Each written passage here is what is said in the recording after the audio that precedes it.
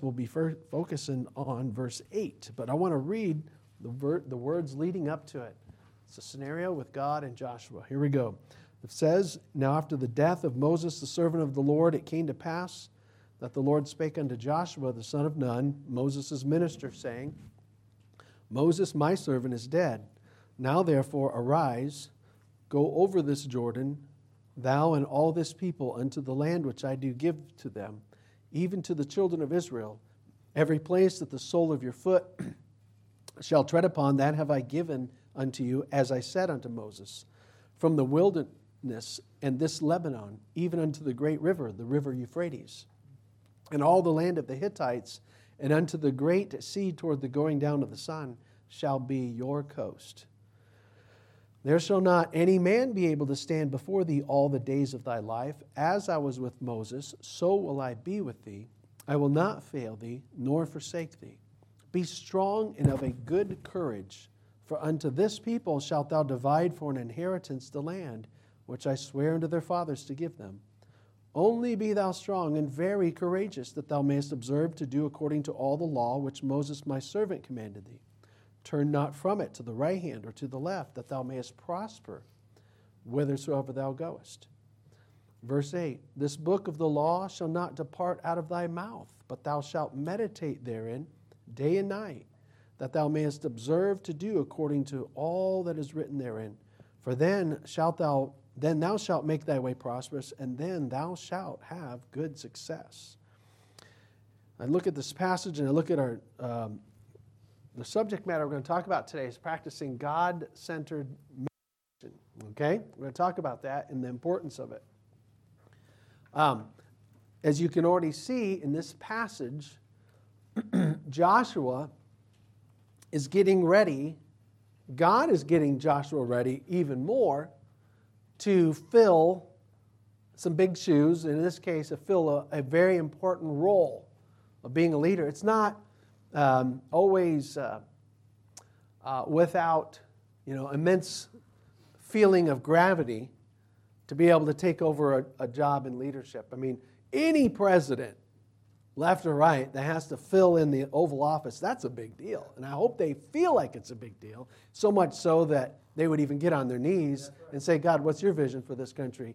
Even if they, don't normally do that. But it's a big deal taking over and having a leadership role, even if whether it's a small or something of large scale. And this is certainly of large scale. And so God is getting Joshua some last-minute coaching. He'll still speak to him, of course, in his life. And this is one of the times where the Bible uses the word success. I think it's the only time in the King James Bible that it uses the word success. It means you'll move forward. It'll come out, the outcome will be good. And one of the keys to Joshua's success, for one, a couple of the things that are part of his success is God says, "I'm going to be with you." That should pretty much take care of just about everything. But God also gives us a free will to work with him. So he says, "I will be with you," God says. But then you don't go to this way. Moses, the law I gave Moses. Don't go to that. Don't go out left off. Go left. Don't go ultra right. Just stay with it. That's what he says. Yeah. Don't go to the left. Don't go to the right. Just stay with it. And that's how we should be about our Christian life. There's always something that wants us to go this way or this way. But we need to go straight. Okay? So he says, don't go to the left. Don't go to the right. Don't go to the left. And then he said, be strong too. I told you I'm with you, so act like it. Be strong and of good courage. I'm with you. And then he says now, and then he goes back and says, this book of the law shall not depart out of thy mouth. And there's an imagery there of tasting and keeping something in your mouth. Don't let it depart. This the scripture, not that he's literally eating it, but he's likening it to a food or something that you have. He goes, it should not depart out of thy mouth, where he's like, I don't taste that anymore. Right. This book of the law shall not depart out of thy mouth, but thou shalt meditate there. And so now he uses the word we would grasp, meditate, ruminate, to muse on, to contemplate, but thou shalt meditate therein as a fanatic day and night, so that you can be a wonderful Bible scholar, intellectual, smarter than everybody else. No, that you may meditate therein day and night. Always have that flavor, that savor of what I've been saying to you all the time, spiritually, intellectually, in your mouth, so that you can observe to do all of it. That's what God says. And one key aspect of his success, running through the law. Read my law today. Or I've read the Torah 27 times this year. That's not what God cared about so much. He says, meditate therein. Take time to savor it. So God tells Joshua, as we just read the scripture, and we're going to look at other scriptures, that one of the keys to his success was not just merely knowing about the Bible or knowing facts of life, meditating in it such that it has an effect on everything you begin to do. I can tell what most people are meditating on if I spend a little time with them. I can already tell. You're thinking about that series of whatever movies all the time because it's just flopping out of your mouth all the time. And there's this and that, and you buy it, and it's on your shirts and everywhere else, you know. I can tell what you meditate on. Shows. And so the Bible talks about the idea of meditation. My dad and I ran a body shop, many of you know that, for years, and we sold it to some employees, and they're actually, several of them are in the Spanish ministry now, not that they were before we sold it, but it just, the Lord used that relationship to bring them here. But years ago, there was a guy so my dad and I did paint and body work on old cars, hot rods, classic cars, not so much new cars. And so sometimes we had a need to have somebody that was a little more specialized than even we were. And there was this guy named Johnny Miller. He was an old dude. To me, he's an old dude. He's probably late 60s or maybe early 70s. And so he kind of floats around. He's like freelance. He's we called him a metal man. And he did a little bit we hire him sometimes to fix something special for us that I couldn't do or Dad couldn't do. And then there was another guy that rented a stall from us, and he would hire Johnny to do some work for him. So this Johnny guy was a metal man. So here's what that meant. He could do two things really good. He could fix so like we worked with cars like the cars in the 20s and 30s and 40s and all that, where you might not always find the part. You're not going to, don't call up AutoZone or, AutoNation. They're not going to have that part, or some salvage yards. Sometimes you had to take a mangled fender and really work it out and hammer it back out and everything. And we could do that to a certain extent, but some of our customers said, I want no Bondo, no Bondo. Bondo is a little filler to help you kind of finish it out. And there's nothing wrong with it. There really isn't if you do it right. But some of them were like, I don't want any Bondo in this. We're like, it's going to cost you. We have to hire Johnny Miller to come in. Johnny Hammer, that's what his nickname. Johnny Hammer. That's what we called him. Johnny Hammer would come in and he'd do his thing on this guy's mangled up fender because he didn't want Bondo on it. And he paid a lot of money for that guy to fix a round fat fender from some 30s or 40s vehicle, just so that the owner of it, after spending all his money, could say, see that? There's no Bondo in there. How much it cost you? $2,000, for the fender. Anyway, so that's fine. We didn't care. If that's what you want. So this guy, he was really good. It was impressive. So he could fix a mangled up fender with a little torch. I'm not kidding. This is the truth. A little torch, because you heat and shrink. A torch, file, hammer, ding, ding, ding, a little dolly on the back, and a wet rag.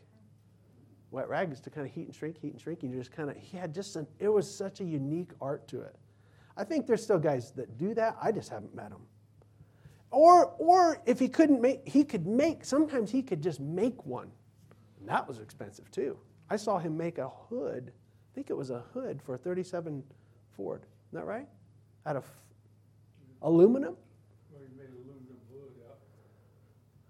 Yeah, he made another aluminum hood from the one we gave him. Okay.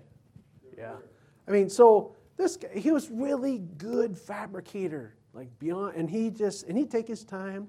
He's kind of funny old dude. He liked to smoke a pipe. And I told you one time he came walking in, saw me going in and out of a dusty room, even though I was wearing a dust mask, going in and out of a dusty room, standing.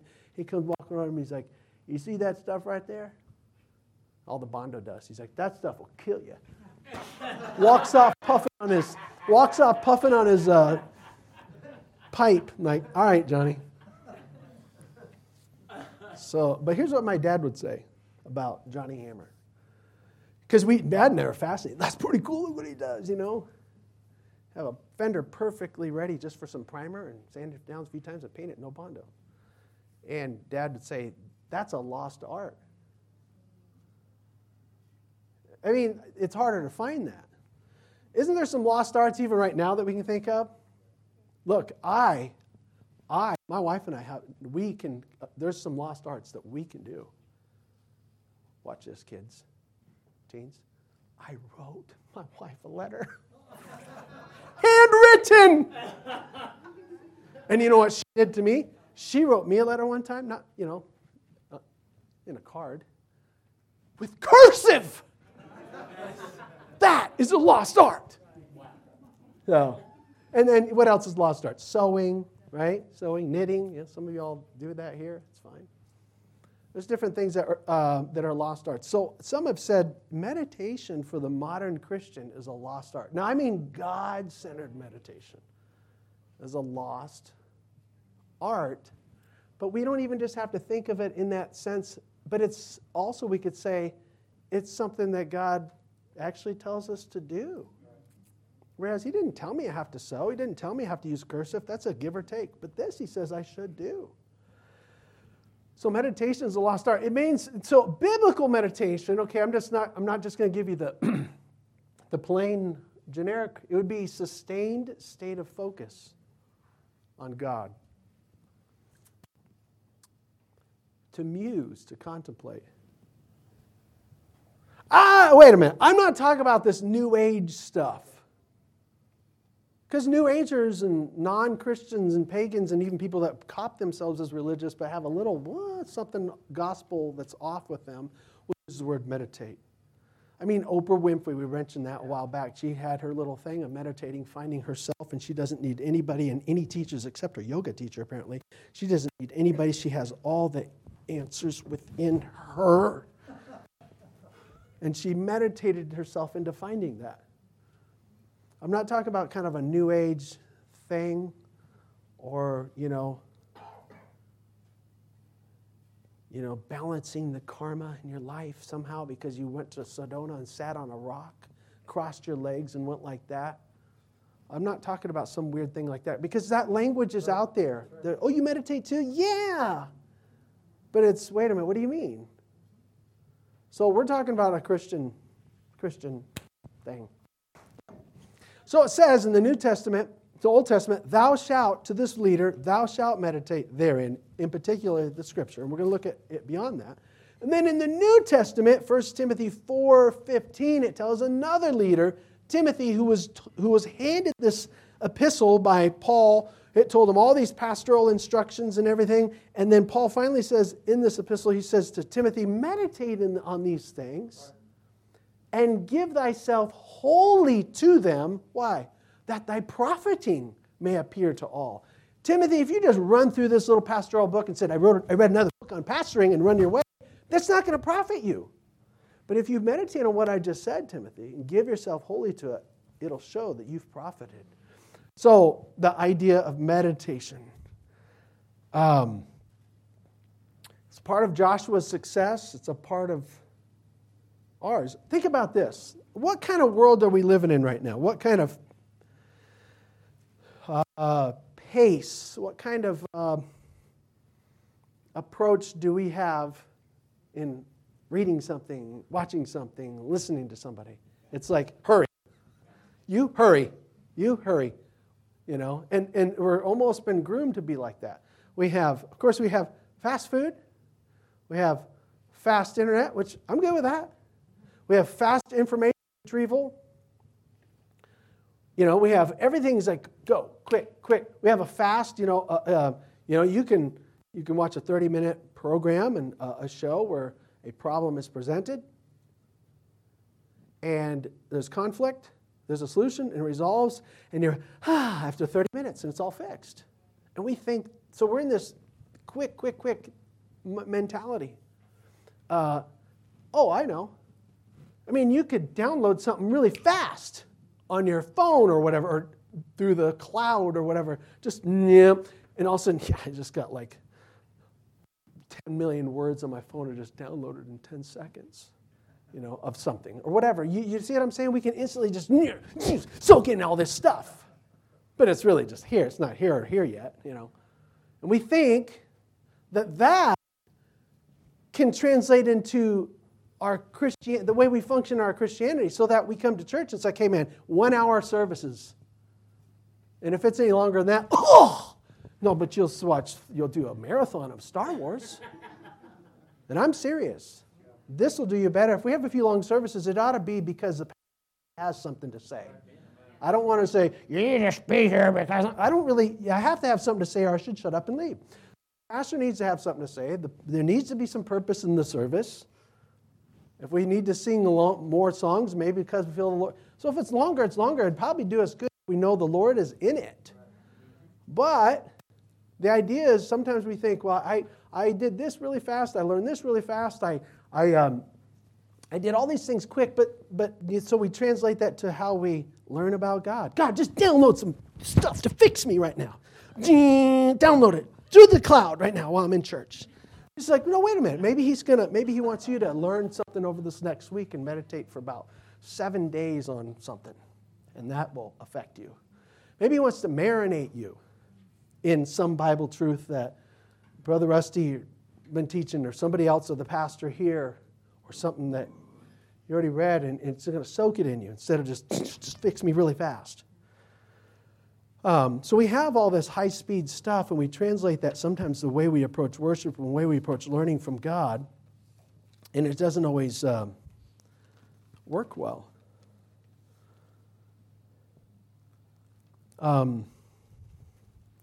So here's a question. So we could look at a bunch of stuff. There's 20 times. Okay, so in the Bible, 20 times this word or one of the forms of the words used.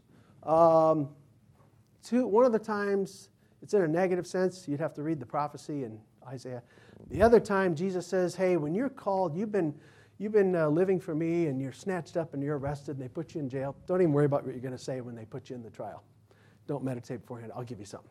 So there's a couple of those, but most of the other ones are more of a God-centered contemplating. So what in particular do I meditate on? I want to answer that question for you with the Bible, with a few sampling verses of several. What do I meditate on? Some of you might right now in your refrigerator have something marinating in the fridge, You have chicken and there's barbecue sauce on it or something, or a steak or whatever. You have something, you thought, I guarantee you if it's a guy, he thought about what he's going to marinate his steak in. He thought about it before he did it. It's not going to be just anything. It's the same thing with us. What am I marinating my mind in? Okay, what should we do? Okay, this is going to be really simple. It's 5 points. They're all just kind of centered around God. So, number one, all these points right here. What do I meditate on? Meditate on the goings-on about me. I don't know if that's a proper way of putting it, but you know what I'm saying, don't you? The goings-on. What's going on? You need to think about what's going on around you and not just keep pressing and threshing through life and all of a sudden you're like, what is happening? Okay, first mention, Genesis 24:63. It's just something in passing. We're not going to make too much hay of this. It's just an observation of Isaac. Genesis 24. Isaac is a single guy. He's probably about 40 years old. His mother died recently, in some recent years. He's managing his father's assets, some wells, some cattle, some people. All he knows is, in this passage in chapter 24, is that his dad had a servant who's been gone for maybe even a few months looking for him, a wife for him. And so here's Isaac in Genesis 20, verse 63. The end of his work day, he goes out. Verse 63, he went out to meditate, verse 63, in the field. in the eventide. And he lifted up his eyes and saw, and behold, the camels were coming. And Rebekah lifted up her eyes, and when she saw Isaac, she lighted off the camel. I'm not going to just make more than just this. Here's this guy, and he's about to get married, actually. But what does it say? The Bible purposely puts words in there. Here's a guy who he's at the end of his day, and he's out in the field, and he's just sitting there. He's just meditating. He's musing. You know, another way of describing meditate is even to speak under your breath. There's a really, really ancient definition that says to go out for a walk. It's interesting. So he's just there. Perhaps he's thinking about he's mourning over his mom still, because the Bible says a few verses later he was comforted after that. He's mourning over his mother. Maybe he's thinking about the management, as I mentioned, of his dad's. Abraham was rich. The wells, the people, the cattle, the other countrymen that were about him. Maybe he was thinking about how he did that day. He's meditating. Maybe he's just thinking about his life, like what's going on. Maybe he's thinking about, man, I hope that servant comes back soon. I wonder what my wife's going to look like. And then next thing he knows, he sees the camels coming. Whoa, there she is. She jumps off the camel. She puts her veil down, made it a special thing, and pretty soon they were married. But the whole idea was that he's pondering. It looks like he's just thinking around about his life, thinking about things about him.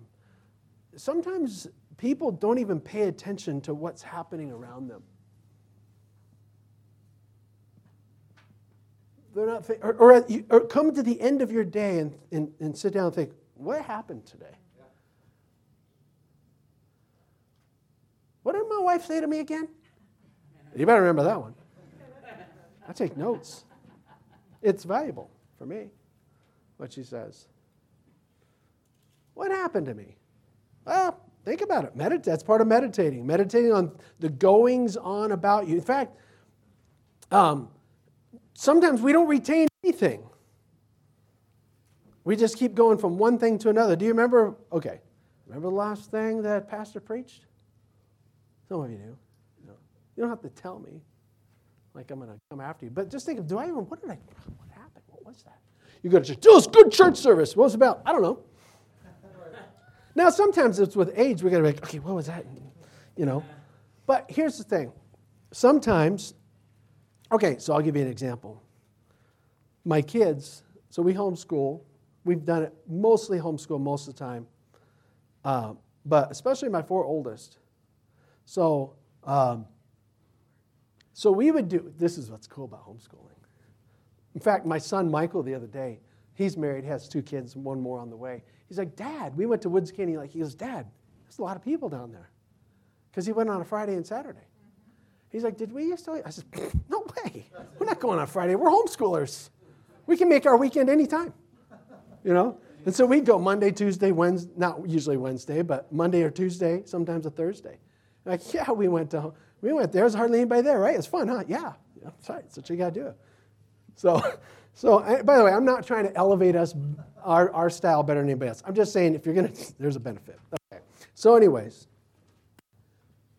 so my wife and I sometimes would take our kids, the younger one, I'm thinking of the older ones now, we'd go, okay, we're going to do an outing. We're going to go to the Natural Bridge north of Payson. We'd go to the Natural Bridge and see some cool things. And one time we saw some javelina running in the parking lot while we're driving, and that was funny. And we did the hike, and we saw some other things and squirrels, and we went to Denny's. We always liked the Denny's there. Then we went home, and then whatever. If it's like a day like that with my 4 oldest, usually what I would do is like the next school day I'll say, okay, I don't want you to do. I'd say, write a little report on what you did. Oh, no, that's stupid. No, I'm just asking for 1 page. That's it. Just, what did you do? What'd you do? What'd you see? What'd you like? And it was kind of like, no. And here's why I did it. I don't know about you, but for my kids, it was like, well, you do the fun thing. Okay, now what's next? Forget that. Okay, now what's next? That was cool. Okay, now what's next? Okay, now what's next? Okay, what's next? It's like you just shed the last, okay, that was cool. That was cool. And you just keep going and going through the next thing and the next thing and the next thing and the next thing. And you're like, do you remember what we just did? Huh? What? We never get to go anywhere. Yes, we did yesterday, remember? Oh, yeah. See, that's why, because here's the thing, you wouldn't think about what you just did. See, I kind of have a moderate amount of memories as a kid, like what we did as a family, which wasn't a ton of things, and things that happened. You know why? Because I'm like, I think about it when we're driving. I think about where we're going to, or where we just left. Now, after a while, I'm sure I was saying, are we there yet? Are we there yet? Are we there yet? I'm sure I said that. But I'm saying nobody gives themselves time to think about what just happened.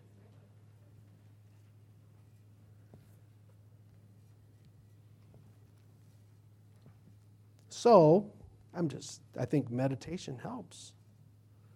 Number 2, another thing, what do I meditate on? Well, we've said this, God's Word. He says, thou shalt to this leader. If you want to be successful, this is part of it. You shall do this. You keep that taste in your mouth. Day and night. In Psalm 1, 2, his delight, the profitable, the fruitful man, his delight is in the law of the Lord. And again, this guy's a fanatic too. And in his law doth he meditate day and night. Are you telling me he thinks about it? Are you saying this guy in Psalm 1, 2, when he leaves church, he still thinks about the Bible, or he might read it another time? Yeah, he's a fanatic. And he produces a lot of fruit in his life too. You mean he thinks about God's Word when it's outside of church time? Yes, because it's going to guide his thoughts and guide his actions, and it has authority over him when he leaves the address. And it's not just a nice little religious routine. God's Word I need to meditate on. Why? So that it actually affects my obedience. Here's how I've been before. I've done this before. One time we had a computer, we had our regular desktop computer, and then I got a printer. I bought this printer. I'm like, get the printer, open the box, throw the instructions aside, plug it in, try to do Wi-Fi stuff, and I'm like, it's not working. Why can't I get this to work? Go to my computer. Go to the tray. Is this thing? And I'm trying to get it all coordinated and synced and all. I couldn't do it. I'm working on it for an hour, and I'm like, oh, man. All right, here it goes. Humble thyself here. Take the instructions out. Oh, there's some kind of code. Oh, some kind of code. Oh, I got to, and that, okay. And then the software, okay. And so the Bible says, he that hasteth with his feet sinneth. And so I was hasting, and I should have took time to think for a few moments about the instructions so that I would be successful when I went to do that. And so the same thing with God's Word. It's like you learned a few quick verses and take off, but wait, what is God saying to you in church, in your devotions? It prepares me to live obediently. Number 3, meditate on the world, the goings around you, God's Word, and then God. Now, we don't know God unless we're here first. Because God's Word tells us who God is, but think about this. Think about God. Okay, I like this. So follow me now. We'll go to the Psalms. I've quoted some. Go to Psalm 63. This is beautiful. A few verses here. Psalm 63.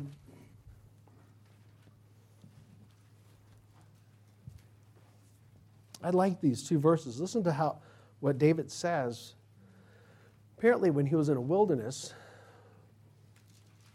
Psalm 63, 5 and 6, he says, my soul shall be satisfied as marrow and fatness, and my mouth shall praise thee with joyful lips. Psalm 63, verse 6. When I remember thee upon my bed and meditate on thee in the night watches. Wow, what made David? This is savory. This makes me happy.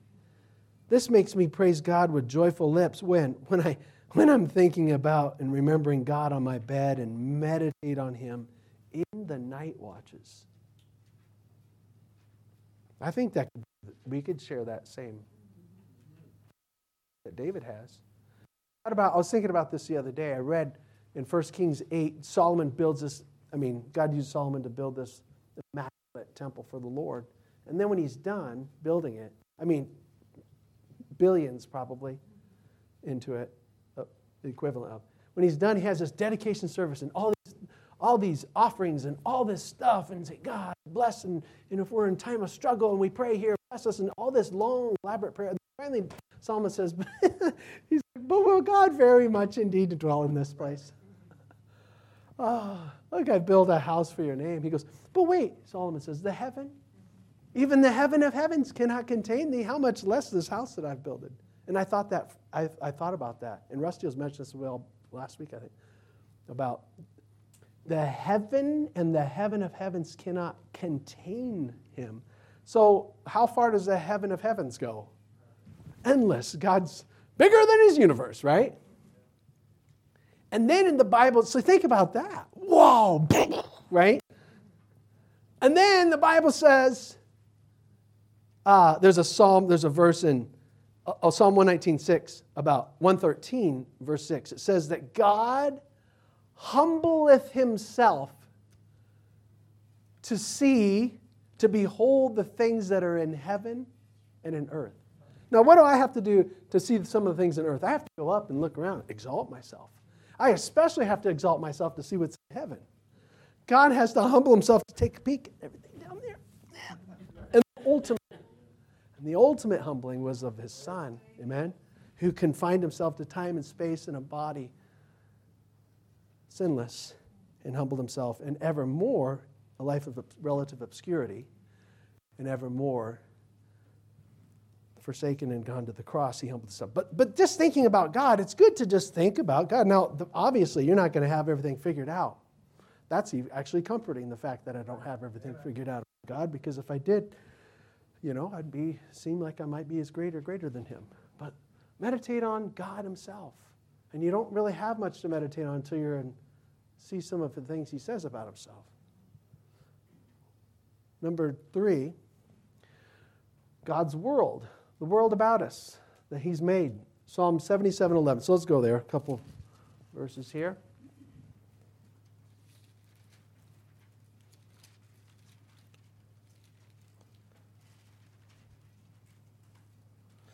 Psalm 77:11, I will remember the works of the Lord. Surely I will remember thy wonders of old. Now he's talking about things God did, his work, and then things of old, wonders of old. And then Psalm 8 talks about, the psalmist says, when I consider the heavens, the work of thy hands, and all the stars that you've made, what is man that you're mindful of him? You've made him have dominion over all the fish of the sea and the fowl of the air. What he's doing is he's contemplating everything God, just natural creation. That's fascinating. The older I get, you've heard me say this, I'm becoming more and more fascinated with just simply with God's creation, the older I get. When I was younger, I'd be like, okay, that's cool. All right. I'm thinking, whoa, that is cool. And I know it sounds really corny and everything, but even one time standing in this kitchen here, in the middle of the week working, taking a little break, and I saw this fly land on the window, and I was just looking at him like, now I hate flies, quite frankly. But I was looking, I'm like, God is really cool. I'm serious. I'm like, can a man make that? He can't even make the things we despise. He can't even make a fly. I'm like, that is really cool, that little fly. Isn't it? God built it, made it in such a way it can reproduce itself, and it gets on our nerves and stuff like that, but it's really cool. And I think, God, you're really cool. I mean, I hate snakes. I really hate them. But the way of a snake is, wow, that's really neat. Going up, even I think there's a proverb that talks about climbing a rock, a snake. Wow, look at that. God's really cool, And then the whole universe and constellations and all the other things out there. Wow. Think about God's world. Did you know, this is really, really cool. Go back and look at some of the fathers of many of our modern branches of science, like oceanography and bacteriology or some of these other things, these branches of science. And many of them were Christians. Did you know that? And they were people who thought about the God of creation, and they discovered an aspect of his creation and brought it to the public and organized it, presented it in books, and people thought they're the most wonderful thing in the world when they were just really thinking about the God who made it.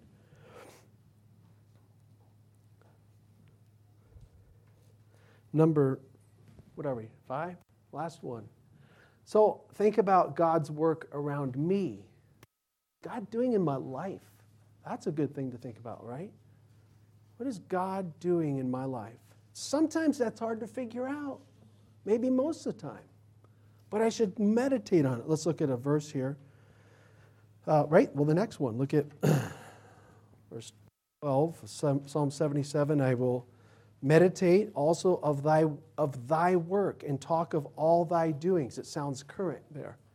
What is the psalmist saying? I'm going to think about your work. God, what have you been doing? Talk of thy doings. Psalm 77:12. What's God doing? What is he doing in your life?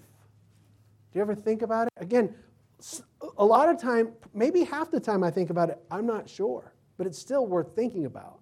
And the other half, I'm like, okay, I think I see he's doing this. The Bible says, in all thy ways acknowledge him, and he shall direct thy path. You know what's interesting? Remember so in Matthew 1, you had Joseph takes Mary. They're just this type of engagement. They actually hadn't come together officially. Joseph has Mary. Mary, of course, is visited with the angel, told that she's going to be found with child of the Holy Ghost. It's of God. And so all Joseph knows is his wife. Like, what? His wife, to be in a technical sense. She's with child? She's pregnant? Not me. And this is the only logical conclusion. I don't think he was thinking of virgin birth coming from Isaiah. Like, oh my goodness. And you know what he could have done? He could have immediately taken her out, had her stoned, all this stuff, execution, but he didn't. The Bible says, but while he thought on these things, I'm glad he did. He took some time. While he thought on these things, the angel of the Lord appeared to him in a dream and said, Joseph, fear not to take unto thee thy wife Mary, for that which is conceived in her is of the Holy Ghost. Not of you, not of man, it's of God. I'm glad he took a little time to think about, what's God doing in my life? This is incredible. In fact, actually, the Bible did say he thought about putting her away just privately, to kind of do just like, let's just dismiss this and move on and be a prudent man about it. But he was thinking and thinking, and God used that time to show him what was happening. Thou shalt meditate therein. So again, we're talking about this because I know the world we live in. It's hurry up and move, go, go, go, go, go. But there needs to become moments where we say, let me think, God, what are you doing? God, what did you really say to me? Pause, think. God, what's happening around me? God, look what you made. Wow.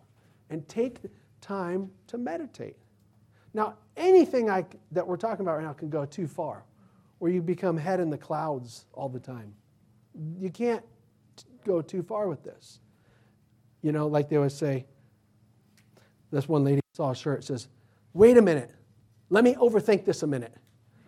You know, and I know how that is. My wife and I sometimes have moments where, okay, we're overthinking. We're not talking about that.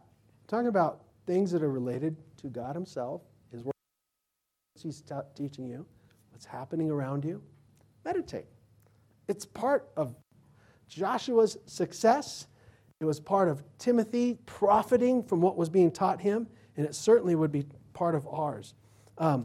So on our phone, you can pull up the screen time on my iPhone, and I could be like, what's Johnny's screen time? Because we're coordinated with our phones, and then, or what's mine, or my wife's. And it'll categorize it. Social media, this many minutes yesterday. Texting, this many minutes or whatever, hours or whatever it is. Categorize the minutes, the time for social media, tools, texting, calls, internet browsing, and it categorizes every minute of like, if I spent 6 hours on my phone, it'll got it categorized. And then I'll have to go to one of my kids. That was you. That was you on YouTube. You spent all the time, wasn't me, right? No, but anyways, it'll categorize all that so I can tell where was I musing. Okay, so my question is, if there's a category, if God pulled up kind of a screen time of your mind, What would the category of meditating on him be like? Is it anything? It shouldn't be in the sense of nobody can get your attention because your head's in the clouds type of thing, but is there a decent amount where you're meditating? That's part of us succeeding as believers and going forward conscientiously in our decisions and thinking thoroughly about what God's telling us and implementing it in our life. Aren't you glad, though, this is the best part, is that God has thought on us. The psalmist says, he says, precious also are thy thoughts, Lord, unto me, and how great is the sum of them. God has thought on us. He's thought on you. Isn't that good? Especially, if you're his child, you know for sure he's thinking on me. You know? The Lord says, can a woman forget her sucking child? Can somebody else forget their infant? They might. He goes, I will not. One of the prophets said, he's thought on us, so much so that Jesus said, I came because the thief is coming to try to destroy and kill and swipe up your life. But I've came to this earth for you and I, that we might have life and have it more abundantly. He's thought on what we needed. He knows that we need life. We need eternal life. We need it abundantly. We need his help in this life. I'm glad he's thought on us, meditated on us.